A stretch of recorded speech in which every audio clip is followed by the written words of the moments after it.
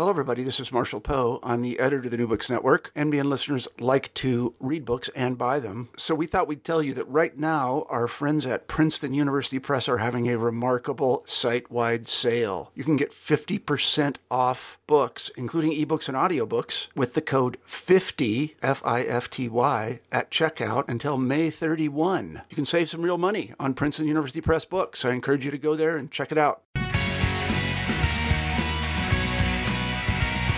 Hello, this is Lily Gorn with the New Books Network and the New Books in Political Science podcast. Today, it is my pleasure to welcome Heather Silber Mohamed to the podcast to discuss her excellent new book, The New Americans, Immigration, Protest, and the Politics of Latino Identity. This book weaves together a number of different strands within the discipline of political science in context of the diverse Latino community in the United States. So for listeners, there's a great deal in this book that can teach the reader about social identity and citizenship, about social movements and protests, about immigration policy, and about the Latino population in the United States. I hope to dig into all of these areas with Heather today on the podcast, but first I will ask Heather to tell us a little bit about herself and how she came to this particular project. Great. Thank you, Lily. Thanks so much for having me today. As you said, my book talks about the varying ways that protest and the immigration debate can contribute to Latinos' sense of belonging in the U.S. And in the book, I'm especially focused on an unprecedented wave of protests that happened across the United States in the spring of 2006. And what happened that spring is that millions of Latinos across the United States mobilized and came out into the streets to protest against a very expansive, far-reaching immigration proposal that had passed the U.S. House of Representatives at the end of the previous calendar year. So I have both a personal and a professional interest in this topic. On the personal side, most of my family are immigrants. My dad and his family came to the U.S. from Cuba in 1960 during Castro's rise to power. My maternal grandmother and other relatives fled Eastern Europe during World War II. So in my own life, I've always had this interest in both immigration and identity. I have this complex background within my own family, and all of these questions about identity and the way that people think about themselves have always been swirling around, I'd say, in my mind. Professionally, before I decided to pursue my doctorate, I worked in Congress for 6 years. And the first 3 of those years, I was working in Senator Kennedy's Foreign Policy and Defense Office. I was in that office until August 2001, when I left to do a master's degree. And just a few weeks after I left, September 11th happened. And I remember being in my sister's apartment just outside of Miami and watching all of this unfold on television and thinking about how very strange it was to have been so actively engaged in politics and then having this transformative moment happen. And I was just sort of a regular citizen watching it. So I went on to get my master's degree, and then I went back to work in Congress for 3 more years. This time I was working in the House of Representatives. And in late 2005, when the Sensenbrenner bill passed the House, this was the piece of legislation against which the protests emerged in 2006. So I was working in Congress at the time when that piece of legislation happened. I was working for Congressman Marty Meehan, who at that point was sitting on the immigration subcommittee, so the relevant subcommittee that was considering immigration legislation in the House of Representatives. And having worked for Senator Kennedy, who was such a giant on immigration policy, but also was such a strong and persistent force for bipartisan collaboration in this area, the contrast with what I was seeing in 2005 couldn't have been clearer. At the national level, immigration policy had still more or less been a bipartisan issue until that point. Things had already switched in the states, and they had started to switch a little bit at the national level. But in terms of comprehensive immigration reform, we really were seeing a bipartisan push happening nationally. And what we saw in 2005 in the House of Representatives was this very rushed passage of a very partisan bill that was quite unique. And then in early 2006, right before the protests happened, My stepfather had passed away unexpectedly. I left Congress to go spend some extra time with my mom before starting my doctorate. And I was just getting settled back into Florida. And the protests exploded. So here it was again. I had just been working in Congress and I leave, and there's this major political moment, really sort of a watershed moment for Latino politics. And again, I just felt this irony of being in a place where I've been so deeply engaged in politics, to once again be mostly seeing it all from afar. So by the time that I started my doctoral work, the protests were still very much on my mind.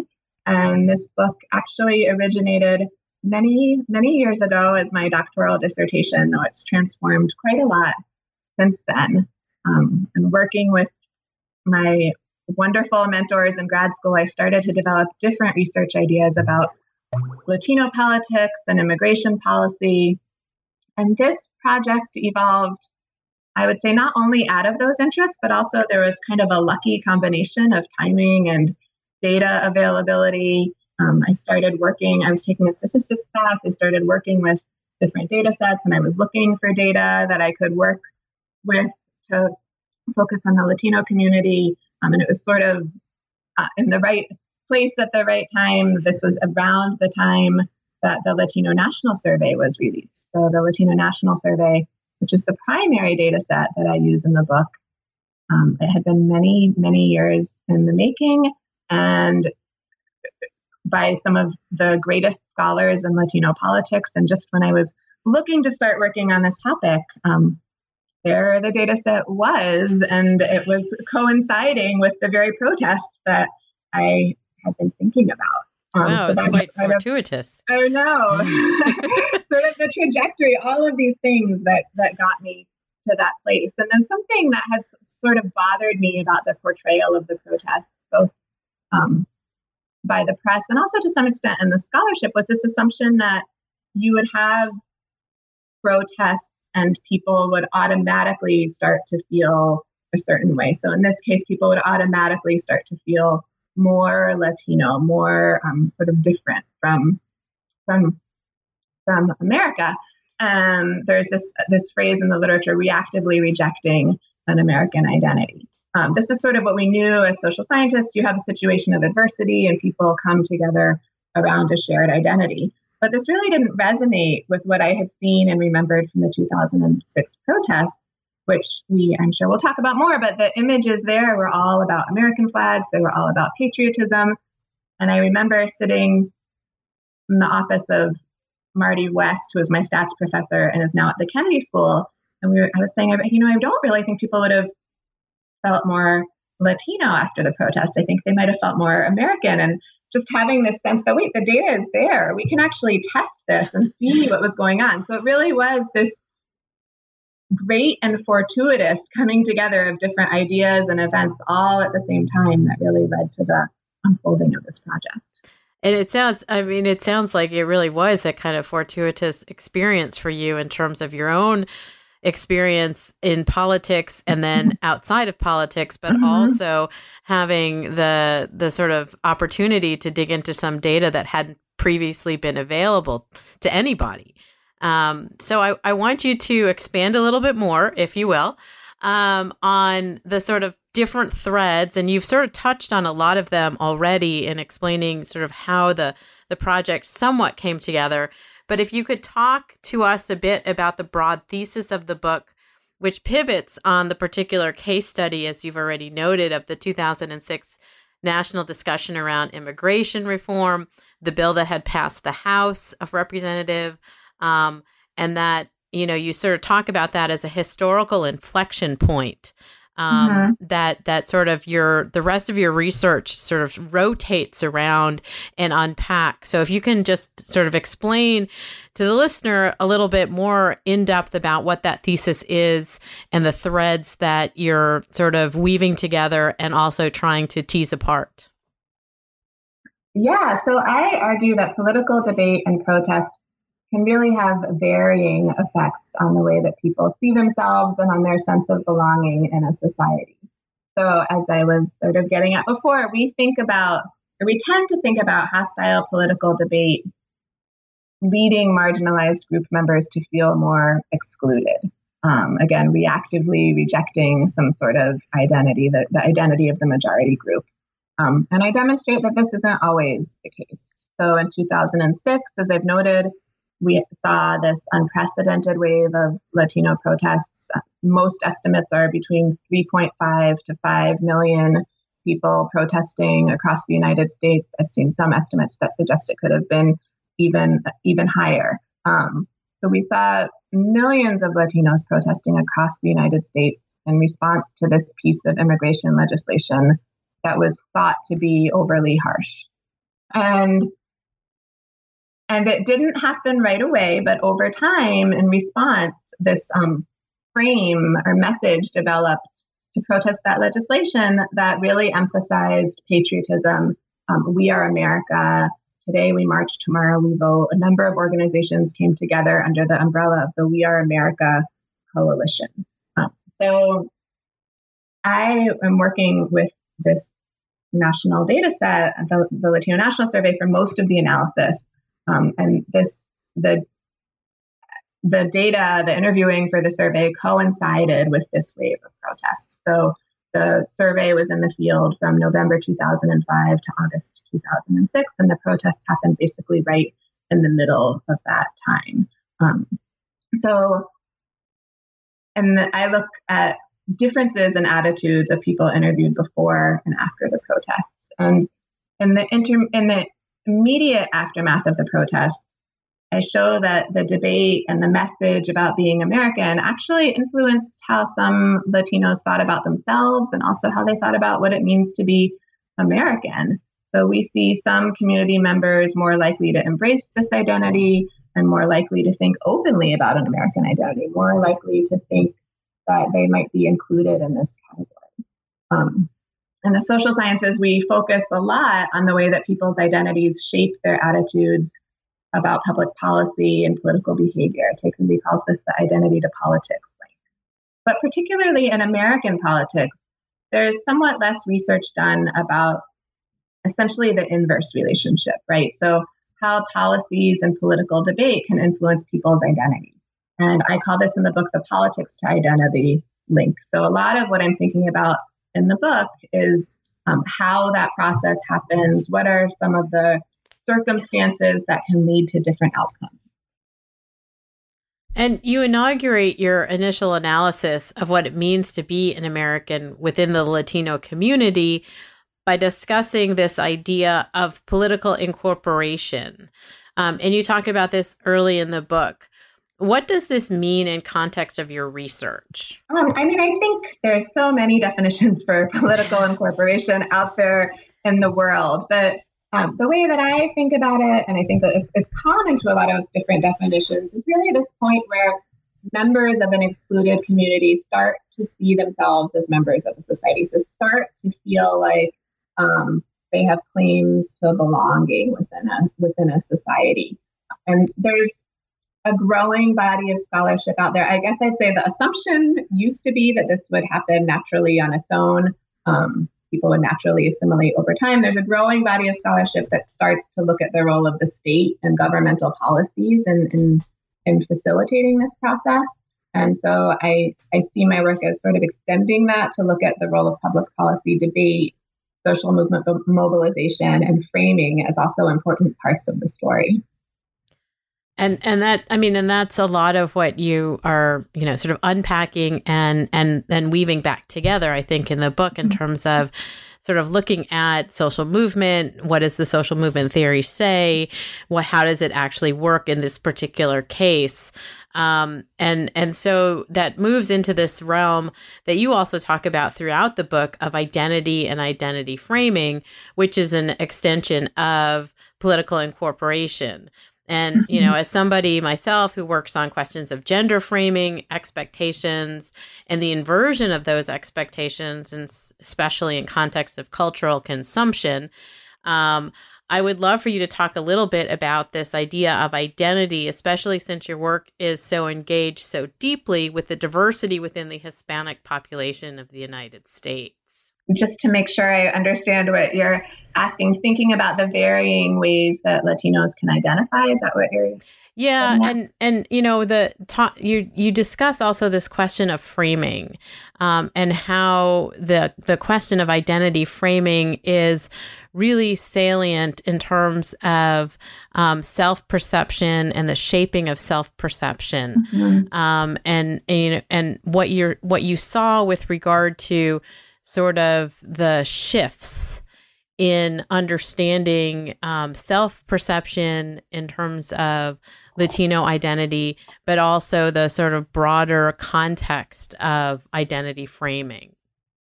Yeah, sure. So when we think specifically about the Latino community, we think about three primary identities. Of course, we know that people can identify in many different ways and in many different circumstances, but we tend to think about three different primary identities. So one would be with an individual's national origin, so Mexican or Puerto Rican or Cuban. The second one would be with a broader pan-ethnic identity, so thinking about the larger group, Hispanic or Latino being the most common ones here.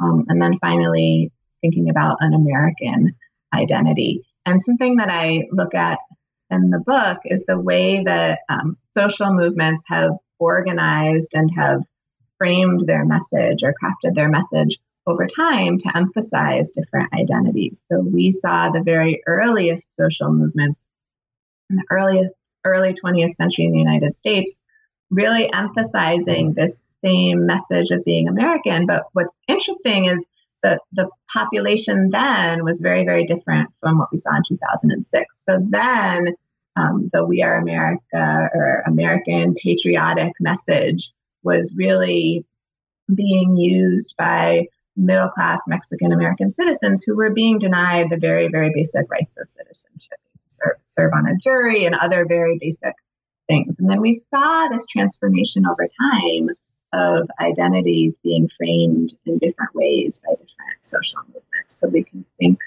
about the Chicano movement, the Puerto Rican nationalist movement of the 1960s. Those organizations really took on a frame of cultural nationalism, so emphasizing Mexican pride, Chicano pride, Puerto Rican pride, and really difference, learning Spanish, really carving out this idea of difference.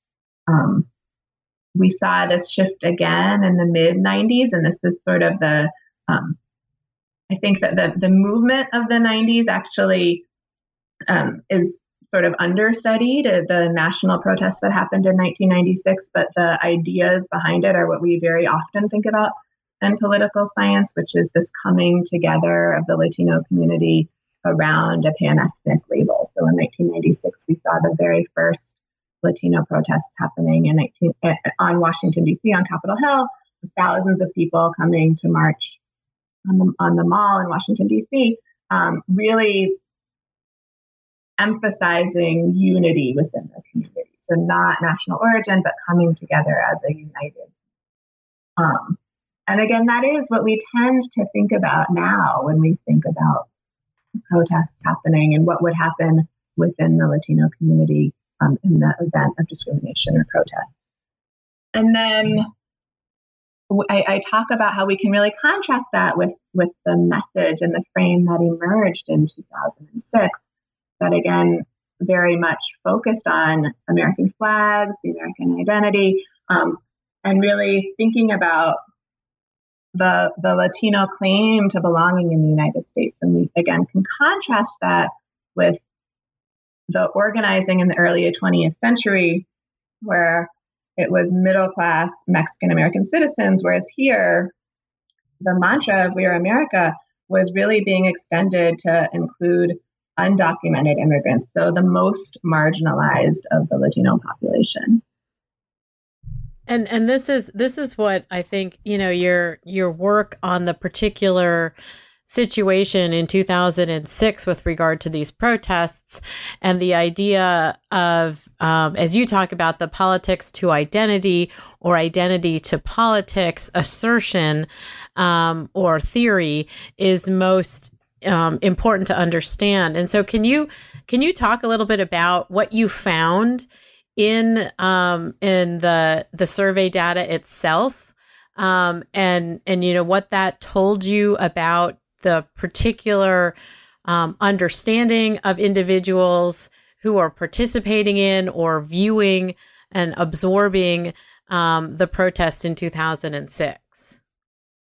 Yeah, so as I mentioned before, when I was looking at the data, I did this quasi-experiment where I divided it into two groups. I divided it into the people who were interviewed before the protests, but really before the protests took on this We Are America frame, because we did see some early protests where people were carrying Mexican flags, and then we saw this backlash in the media of people saying we really need to actually be showing and embracing a patriotic message. So I split the data based on sort of when that happened, which was really at the beginning of April. I used April 1st, 2006 as the cutoff date. And so I compare the attitudes of people who were interviewed before and after that happened.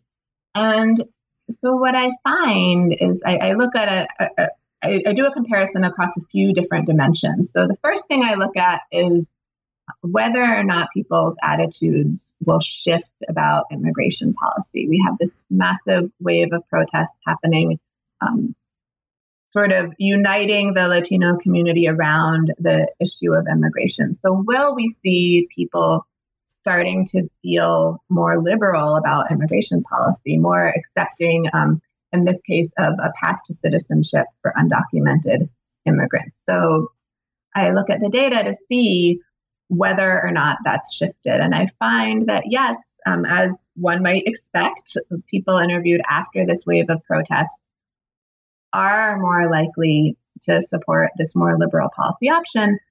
But at the same time, there is significant variation within the Latino community, and that variation doesn't disappear after the protests. So we still do see significantly varying attitudes within the Latino community even after this wave of protests.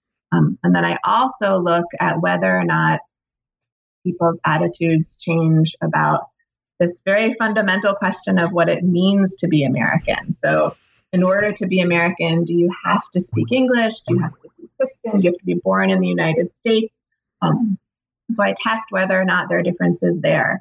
And I find that, yes, after the protests, respondents do feel they have a slightly more open attitude about what it means to be American. So there's some sense that American can be a more open, more culturally diverse term that more people are able to access. And then finally, I look at what I alluded to before is whether or not people feel differently about themselves after the protests. And I find that comparing comparable respondents before and after the protests, that individuals interviewed after the protests who have happened under this patriotic umbrella are more likely to self-identify as American and more likely to say that Latinos should change to blend into the United States. But again, I also see variation based on national origin and some other factors. And that question of national origin, you really dig into in the chapter of the book on sort of the history, especially the 20th century history of immigration. But it's not really about historical numbers so much, although you integrate obviously percentages and sort of population numbers. But it's also about the different communities, the different distinct communities within the broader Latino community in the United States. Can you tell us a little bit about those communities and how policy and, identity frames and politics impact those communities in distinct ways? Because, as you talked about already, there's generally an understanding of Mexican Americans, Cuban Americans, and Hispanic Americans. But that within those communities, obviously, there are Salvadorian Americans and Dominican Americans. Can you talk a little bit about those communities that you really do a great job sort of thinking about in context of your book? Thank you.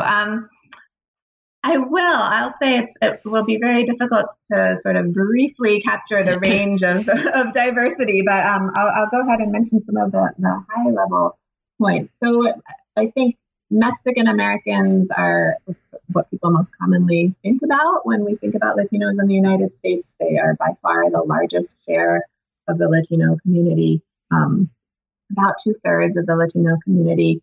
And within this community in particular, we see a tremendous amount of variation by immigrant generation. So some people whose ancestors have been in the U.S. or land that used to belong to Mexico for generations, and other people who are just arriving now. So we see a lot of variation within this community in terms of how long people have been in the United States, and also their attitudes, right? So the longer people have been in the United States over time, we know from existing research, the more their attitudes start to look like that of average Americans.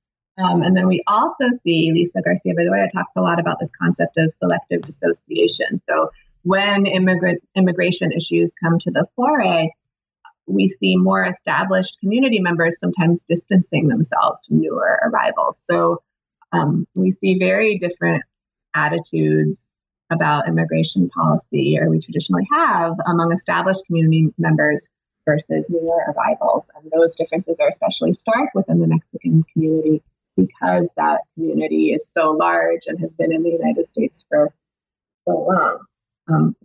I also talk about the Puerto Rican community in the United States. So Puerto Ricans and Cubans have basically a different perspective on immigration in ways that often connects to their own status. So Puerto Ricans, regardless of whether they're born on the island or on the mainland, are automatically born as U.S. citizens. So for most Puerto Ricans, immigration is less of a central concern.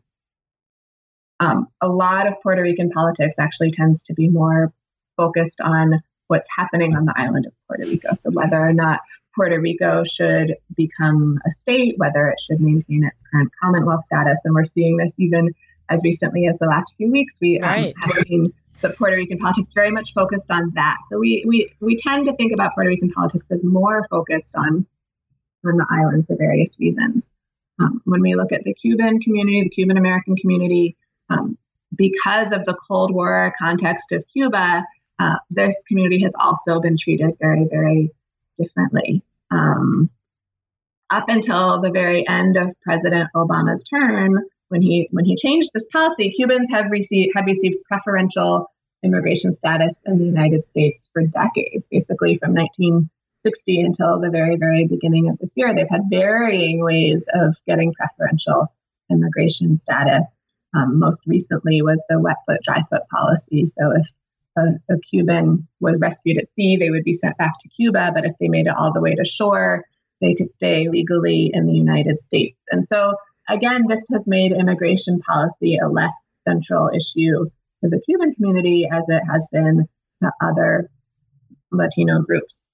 And then another amazing thing about the Latino National Survey is that before this survey, we really didn't have very large data sources or very good data sources about the Salvadoran and Dominican community, where there are large, diverse samples from those communities.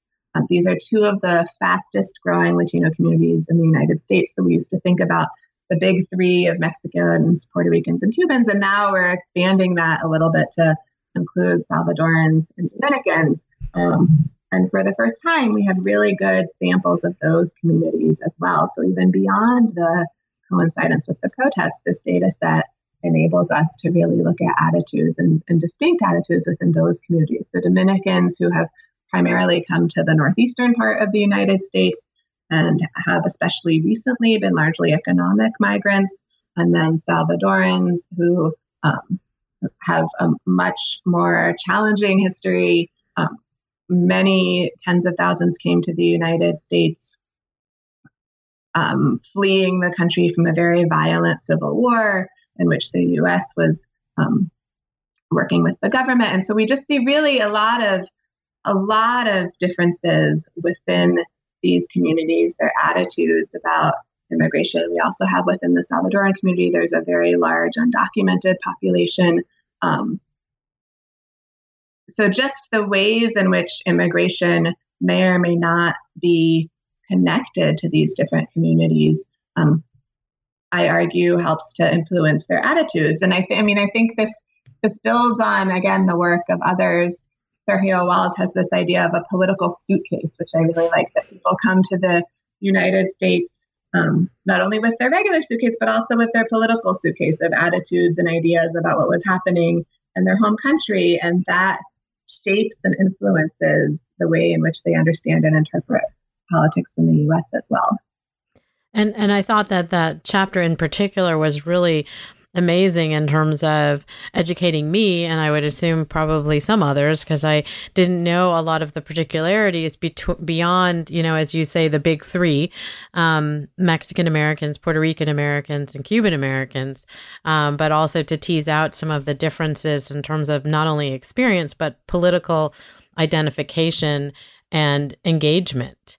One of the topics that you sort of integrate throughout the research, and that I'm particularly interested in, given my own research, is the role of gender, in terms of understanding your identity, in sort of the United States, as potentially an outsider, or in the case of a lot of Latino Americans or Latina Americans, insiders, because of the fact that they've been here since the 1800s, when Mexico and the United States had a little dispute over places like Texas.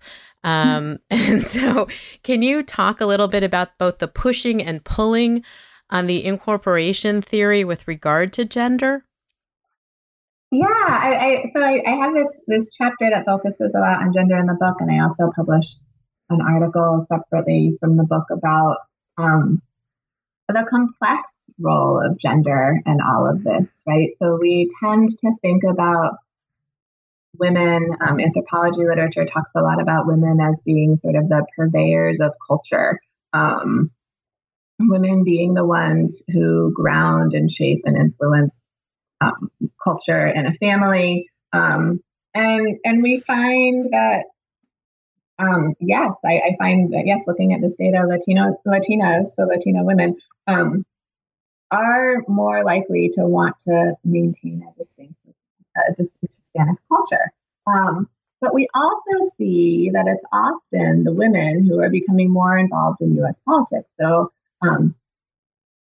often at a very small scale. So it's commonly the woman who is enrolling children in school, who starts to become aware of what's going on because of the education system. And something that I find, I don't discuss this in the book, but I look at in the article, is actually a stronger relationship among Latino men between identifying as American and participating politically. So we see this happening more among men than women. And I guess I should preface this by saying one reason that I find identity really fascinating is because we do see this relationship between how people think about themselves and whether or not they participate, right? So having this sense of belonging and feeling like you are a member of society, we often think about as a prerequisite for political participation, for wanting to vote, for wanting to be engaged in politics. And so this is something that I start to tease out in the book and in the article. And it's something that I would like to continue to think about, is why we see this difference, why we see men, why we see identity playing a bigger role for men than it does for women. And we do have examples of, Cuban Americans who are elected in the Senate. We've got a couple, I believe, and Ted Cruz and Marco Rubio.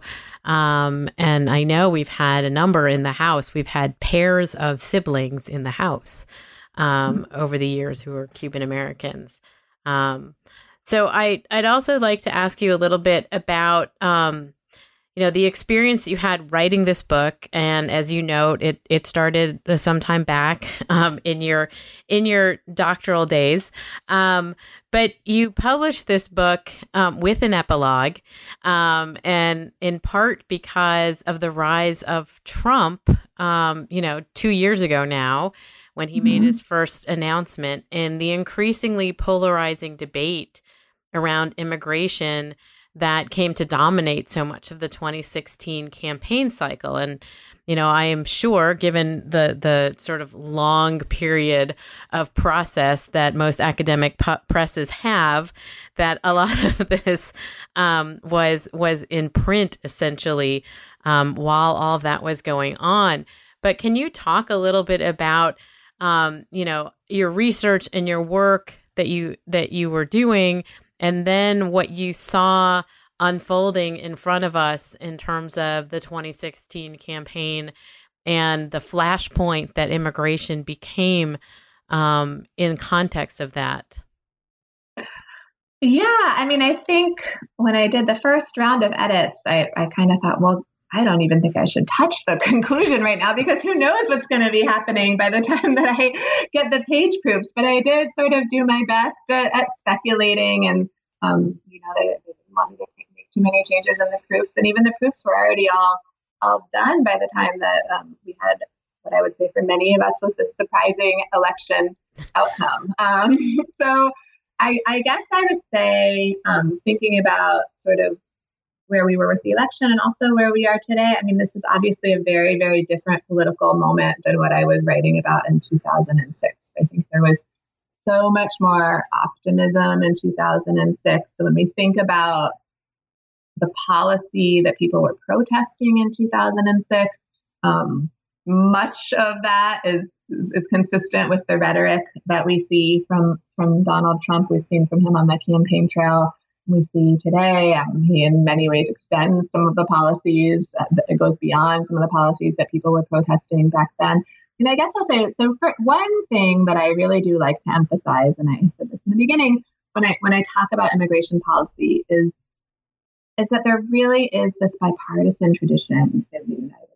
I think it's important, especially for students, to understand how different today's politics are from where we were in the earlier waves of comprehensive immigration reform, where we had Ronald Reagan fighting for the major reforms that happened in the 80s. We'd had George W. Bush advocating strongly for immigration reform in the early 2000s. So I think just one takeaway that I think is important to have is how very different today's politics are.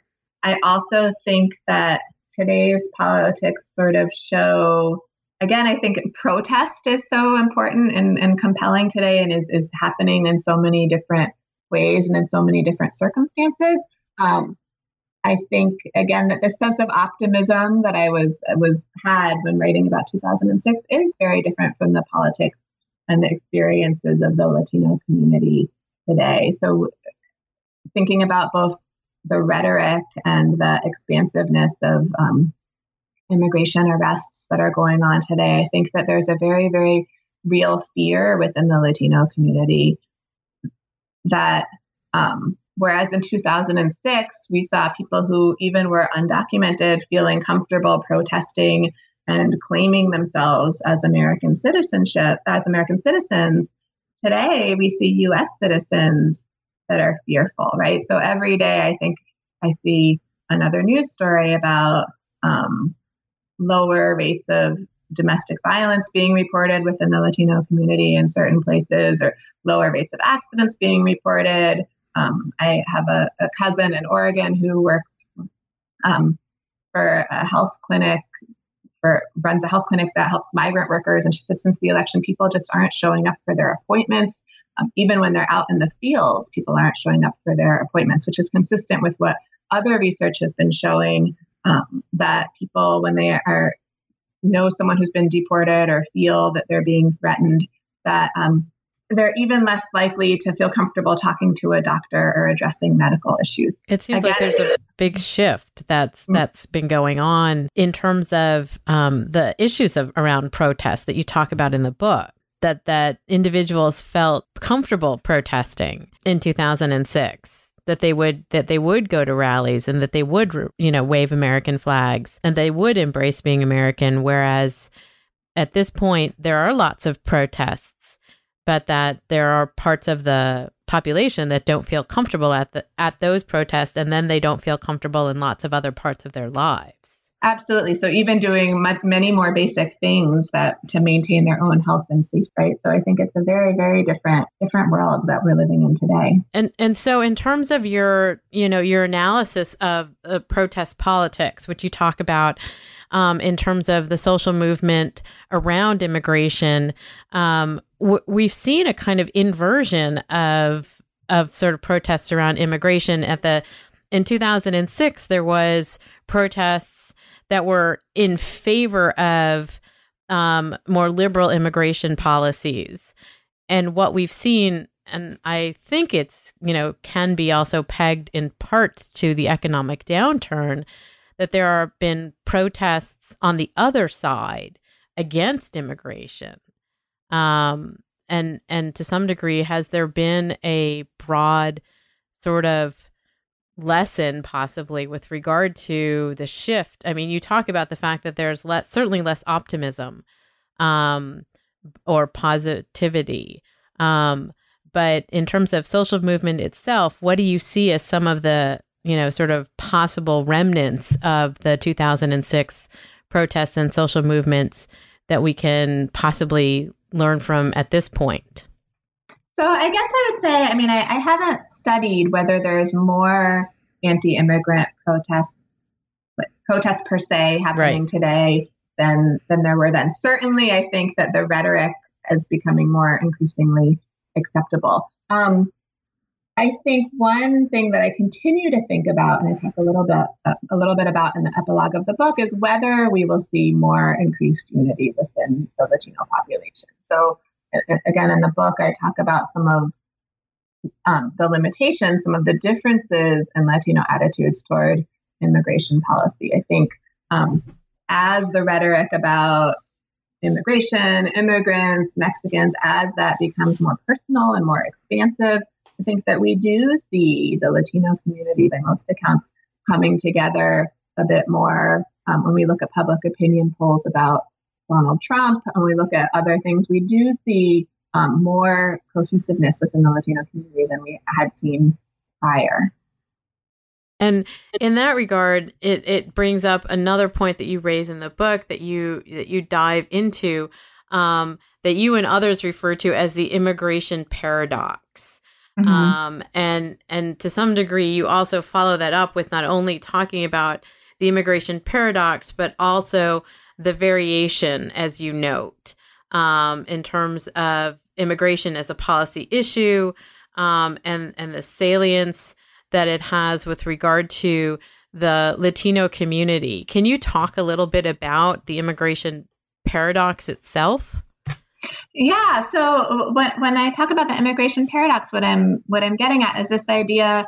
There's this general sense that immigration is all that matters to Latino voters, when in fact, over probably decades now of surveys, immigration comes third or fourth or fifth on the list of Latino concerns, right? So like most Americans, we see within the Latino community, typically the first few priorities are education, healthcare, the economy. So those sorts of things tend to be ranked. Even in 2016, I was just looking at one of the Pew election surveys focusing on the Latino population. I think immigration was ranked as number 5 on the list of concerns. So over time, consistently, Latinos don't say that they prioritize immigration policy. But we see this really unique dynamic around immigration politics, right? So we see this massive wave of protests that happened in 2006 around immigration specifically. And there have been Latino efforts mobilizing around healthcare more recently, for instance, but certainly not on the scale of what we saw by any means in 2006. So even though people are saying it's not a policy priority, we also see it as being very, very influential in terms of mobilization. and in terms of vote choice. So Latino Decisions, which is sort of one of the premier Latino polling firms that's run by a number of top scholars, they have consistently polled in 2012 and 2016, and when majorities of the Latino community are saying that immigration policy has been a determinant of their vote choice and the election. So even though we're not seeing it, people saying it that it's a policy priority, it's very clearly has this influence over mobilization and participation in a way that other issues don't.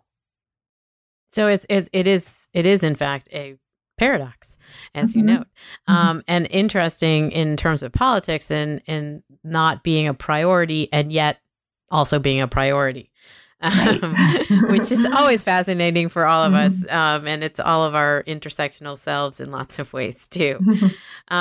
So I have a question for you.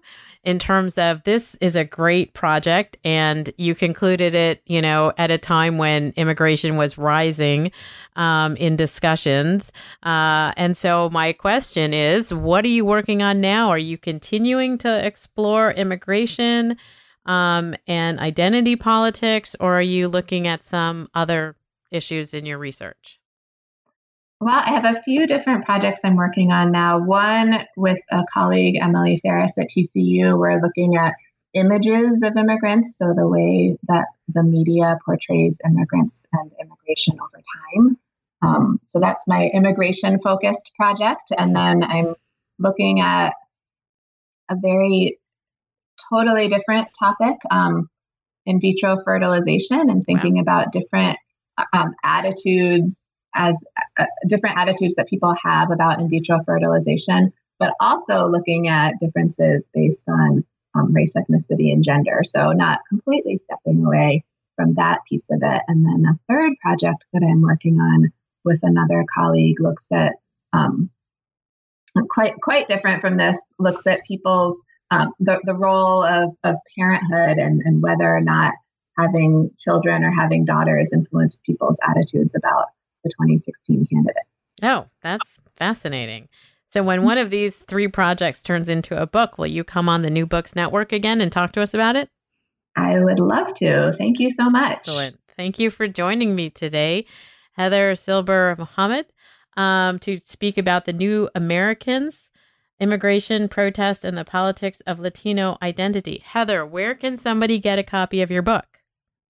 You can find it on Amazon. You can find it from the University Press of Kansas. I'm sure they'll have copies at APSA, so you can find it anywhere you like.